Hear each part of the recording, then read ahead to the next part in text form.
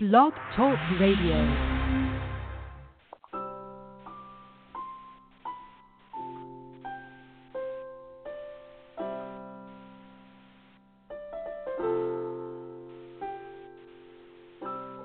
Today's message comes from Psalm 28, surrounded by trouble or wickedness. When you cry out to God in distress, God hears your voice. Lay down your requests before God and wait expectantly. Cry out to Him first thing in the morning and put all of your hope into His word. The Lord is your rock. He will not turn a deaf ear to you. He will hear your cries for mercy, and He will hear your cries for help. So lift up your hands to heaven.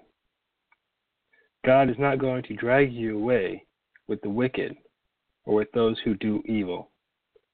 Those people will be repaid for their deeds and evil work, because they have no regard for the Lord. They will be torn down and never rebuilt. Praise the Lord when He hears your cries for mercy. He is your strength and your defender. Trust Him with all of your heart.